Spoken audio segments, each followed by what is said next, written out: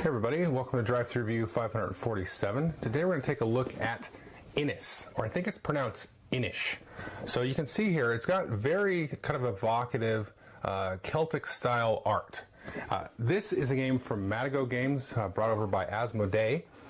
This is a very interesting kind of game here. It sort of reminds me of a kind of a cross between Blood Rage and Kemet or something along those kind of lines, but it's very, very different than those actually.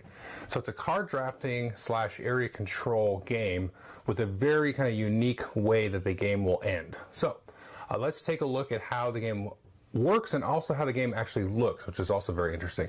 And then I'll tell you what I think about it. Okay, here you can see just about everything that you get in the game. The first thing to notice here as we zoom in here are these different area tiles. So these have different cool kind of like painted backgrounds. So there's an iron mine here. This one here is a Misty Lands. And you're going to set out equal to the number of players tiles randomly. Now the game does give you a sort of a learning setup. But you can just do this randomly as well. And you'll have a stack of these tiles, which may or may not come out during the game. And they have this kind of cool shape, but they're always going to be touching two other tiles, at least when you put them in there. And they do actually fit pretty well. The art on these is really cool. So you can see you've got the hills there, pretty cool. And then you have the plains there. And so what this is supposed to represent is kind of a Ireland type of area, North Ireland or the island of Ireland, and this is sort of when the Celts were settling this area here. Now, one player is going to be the start player, who is known as the Bren, and this is the token that they will get. And every round, they're going to flip this like a coin, which sometimes I'm good at and sometimes I'm not. So you're going to flip that like a coin, and this is going to tell you the direction of turn order, either clockwise or counterclockwise like that, and I'll just put that in front of them. And then players are going to draft cards. So before you do all that, though, you're going to have a little bit of a setup. Start player is going to choose one place to get the capital citadel here, and this is just a special piece. They'll choose any of those, it doesn't matter which, and then players will take turns putting out one of their clans, and each of these figures is known as a clan. It's sort of symbolizing each of them as a group, and until each of them have two. There's no real rules on how to place them out. You can see blue's all by himself here, with orange and green there, and then each of the three players has a guy up there. And then you're going to draft cards. Before you draft cards, you're going to see if anybody has control, or basically they have the most figures in one of these spots. Now, blue here has Misty Lands, so they're going to grab here and put this in their hand, the Misty Lands card. And this is going to be a special card that only they have. So if orange had another player here, then they would have control of that because they got more than everybody else, and then they would get the card here for the Iron Mine. So you can get cards by controlling these areas, and at the beginning of the round you'll get the cards for those areas. And again, as more of these areas come out, then you'll go through this deck here and fish through and find whatever cards goes with the appropriate location. Then you're going to draft cards, and depending on the number of players, you may remove some cards. So I've removed the 4-player cards from this case, and you're going to shuffle these up. You're going to deal out 4 to each player and set one aside without looking at it, and that's going to be in the hole, and you may or may not get access to that card depending on different abilities. Now, the cool thing about the drafting in this, each player is going to have 4 cards, so you're going to choose 1 and then pass 3, and then you're going to get 3 from the next player, depending again by the rotation here of the crow token, which is the turn order token. And so I get 3 new cards, and then I could choose 2, but I don't have to necessarily choose the one that I kept. I could say, oh, you know what, I'm going to keep these 2, and then I'll pass those 2. I'll get 2 from my right, and then I'm going to choose to keep 3 cards, and it could be in any combination. And so I can say, oh, maybe I'll keep this one from the last time, and then these 2 other cards, and then you get the final card, which you keep. And then you're going to go around and play the cards. And again, this is going to be starting with the Bren and going in the turn order depicted by that token there. And there's 2 types of cards. Let's see. You've got cards here with this symbol here, which is called a season. So this is a season card. This is something you can play as an action. And these green cards are known as the action cards.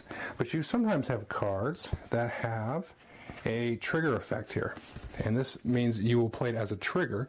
And you can see here, when an opponent plays an action card, then you can play this card in response to that. So if it's got that symbol, then you can play it, whenever it says on the card. Otherwise, you play this as your action.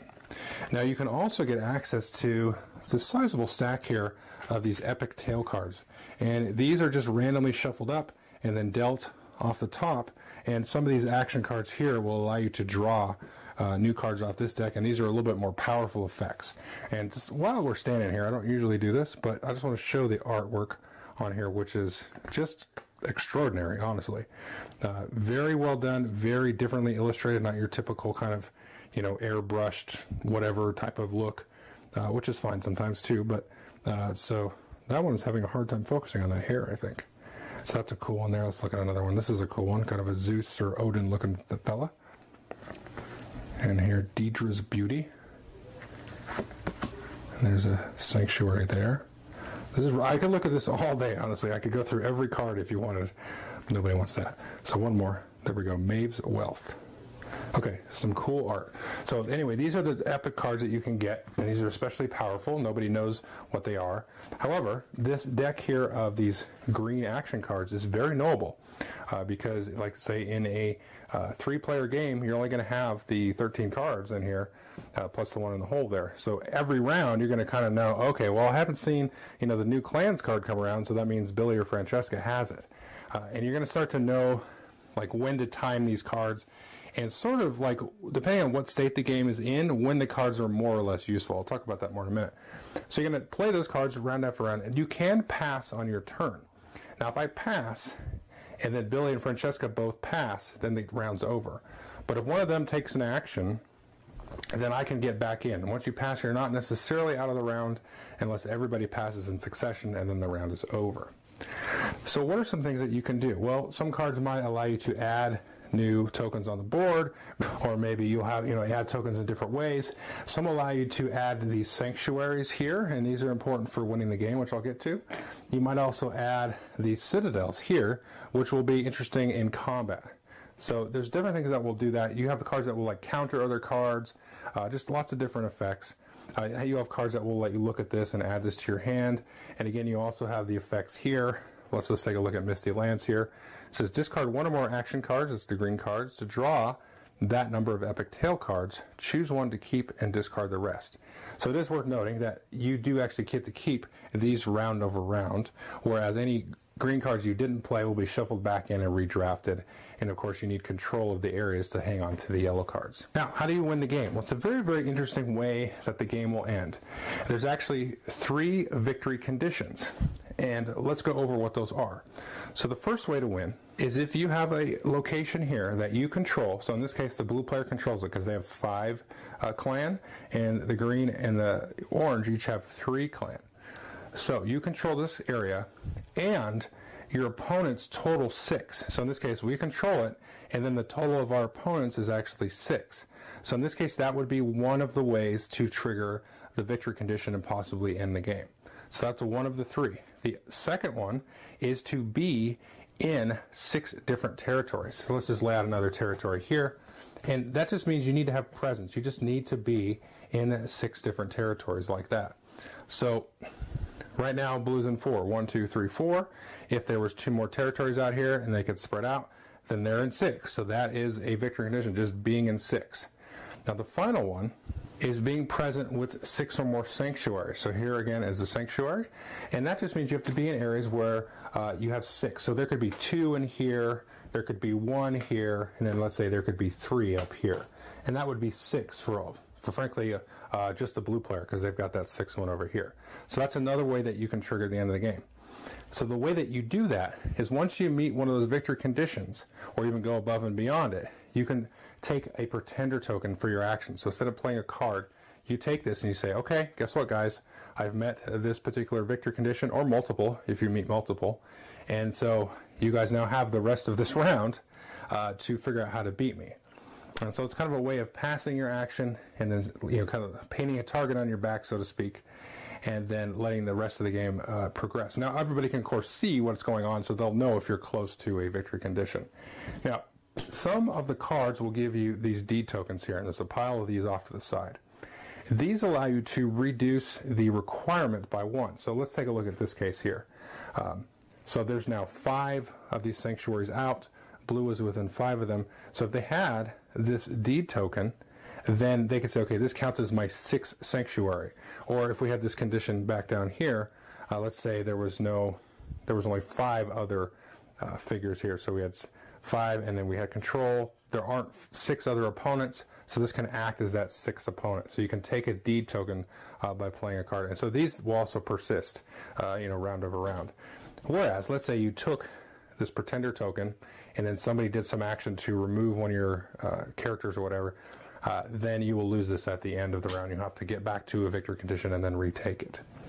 Now the next thing to talk about here is combat. So you can see there's kind of a shorthand on these cards here, and if it has this kind of war combat token, that will trigger combat, and this will happen by moving figures in from another territory in this particular case. That's not always the case, but if it's got this combat icon, that means you're going to trigger a combat. Sometimes you can move in and not have a combat, or sometimes you could just be in a spot and trigger a combat without moving. So the way that that works is, let's say, let's see, for argument's sake, let's say green moves in here, and they're going to move in, and they're going to trigger a combat.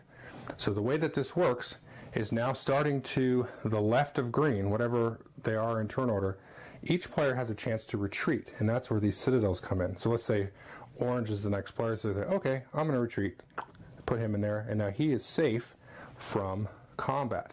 If there were multiple citadels in here, let's say it rotates back to blue, and blue's going to say, okay, my turn, I'm going to jump in here. And then if it gets back to green, if there was another one, they could put one in there, and so on, depending on how many citadels are in there. Then once we've all done that, you can have an immediate negotiation and say, you know what, let's just leave it as it is. We'll let green in here, it's no big deal.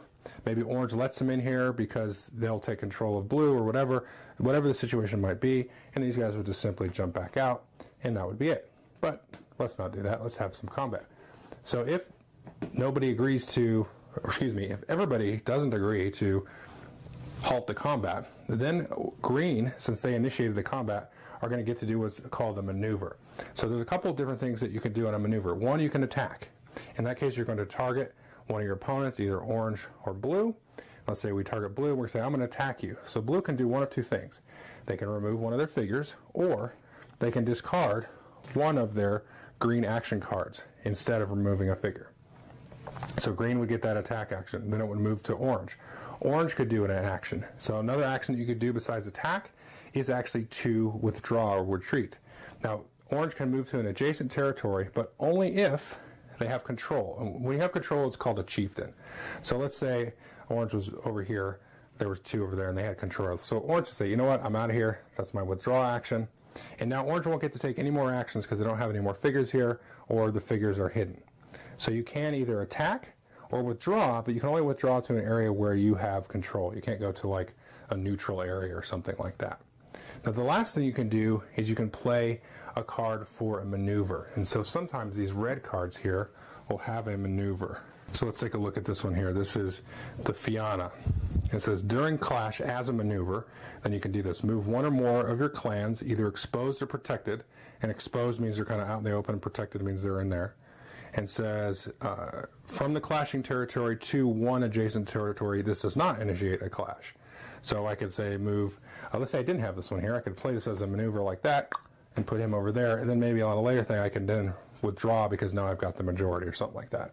So you can play these red cards here as a maneuver as well. And that's pretty much the gist of the game. You're just going to keep drafting these green cards round after round, distributing the yellow cards based on who has control, and then keeping a close eye on the different victory conditions that are possible. Again, having control of a territory where you have 6 opponents, being in 6 areas, or being in areas where there are 6 total sanctuaries. Okay, so that is Innis, and I gotta say, I love this game. I love it so much. It is a very quick, light, dudes on a map game. It's got the card drafting, which I love. It's got those 3 victory conditions that you have to keep a close eye on at all times, even from early on in the game. But I have to preface it, I've played it 3 times, and it's been very mixed reaction to the game. And I've talked to some other people that I haven't had a chance to play it with, and it seems very, very split down that side as well. And I almost feel like I've talked to more people that didn't like it than do. But I think you have to kind of maybe go into this with a certain expectation, maybe, because there's one thing I love is card drafting. I like area control. The card drafting you have to get used to because it's a fixed number of cards depending on the player count. And I'll talk about player count in a minute. But it's very knowable what's in the game and what's possible. So as you learn that small deck of cards, you're going to know and realize what's important. Now, there's a couple of cards in that small deck that are very key. One of those is the card that allows you to draw those red epic tail cards, and these are the big fancy dandy, overpowered cards, if you will. So that card's key. You want to get that card. It doesn't really let you do anything on the board, but it gives you access maybe to something that's really cool. Now the second card is a card that allows you to sort of like counter spell. If somebody plays a green card, you can play that and you could counter it. And it acts as like a kind of an anchor and a stranglehold on the game, but I think in a good way. So if you've ever played like Magic the Gathering or something, you know that sometimes you have to kind of play something that's kind of good, expecting it to be counterspelled. So then that's now out of the game, and then you can play your thing that you really wanted to play after that. So I like that. That's a cool thing. That's one of the things I really liked about Magic was the timing aspect. Once you kind of learn the meta, and this certainly has a meta type of attitude to it, but it's a very small, noble meta. You got to play the game a couple times to kind of get to know it. And then you've also, of course, got the cards from controlling different areas, and those are going to be usually pretty good. Those allow you to do all kinds of cool abilities, and the red cards are going to be cool. So I think folks will have a problem with the randomness of the red cards, but it's just something you gotta be prepared for, and you got to be prepared for kind of sudden bursts towards a victory condition as well. Because I've seen the games last, I think it was a little over half an hour, but it was about a half an hour, and it was boom, game was over, and it was a bunch of new players at the table as well. But there's certain kind of like combos that you can put together, and you got to be very cognizant of that, especially based on some of the yellow cards that come out. You're like, okay, so that's going to allow them to actually dig through the card that was discarded, or maybe a card that was already played that turn, something like that. So they're going to be able to sort of fish out and kind of do multiple things, more than what you would expect just given kind of the basic structure of the game. So I think you have to kind of go in and kind of learn that kind of stuff and have that kind of stuff happen. And then it becomes very tense from the very first turn. Like there's no messing around in this game. And I think a first play is you're not going to know that. You're not going to really experience that. So it's going to be something kind of abrupt and random. But once you kind of know that and kind of go into that, it's like, okay, this I got to watch out because Billy's taking this card or that card or whatever, and it's really fun. So.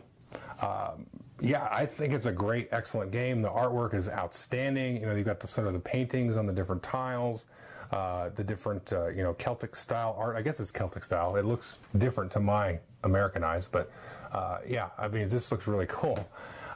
But it plays quick. You can have a game that maybe goes 90 minutes. Maybe with 4 players where there's a lot of back and forth and gaining and losing victory conditions, or you can have a game that goes 45 minutes. So you want to block out a little bit of time, but you can certainly have a quick, deadly game, and it just has a good it's like it feels more like an Ameritrash game than it does a Euro game, even though this is kind of a Euro game company. But these guys, the guys that made Kemet and Cyclades and all that kind of stuff. So it fits very much into that sort of vibe of that kind of game. But this is a much quicker. It's not like a filler, but it fits like a weird niche. It has the card drafting and area control, so it kind of feels like Blood Rage. It's got the kind of wonky end game, so that feels like Kemet a little bit. But yeah, it's just really neat, and it's just a fun way to explore. You'll have different, these epic cards and the different territories which come along with their own different effects.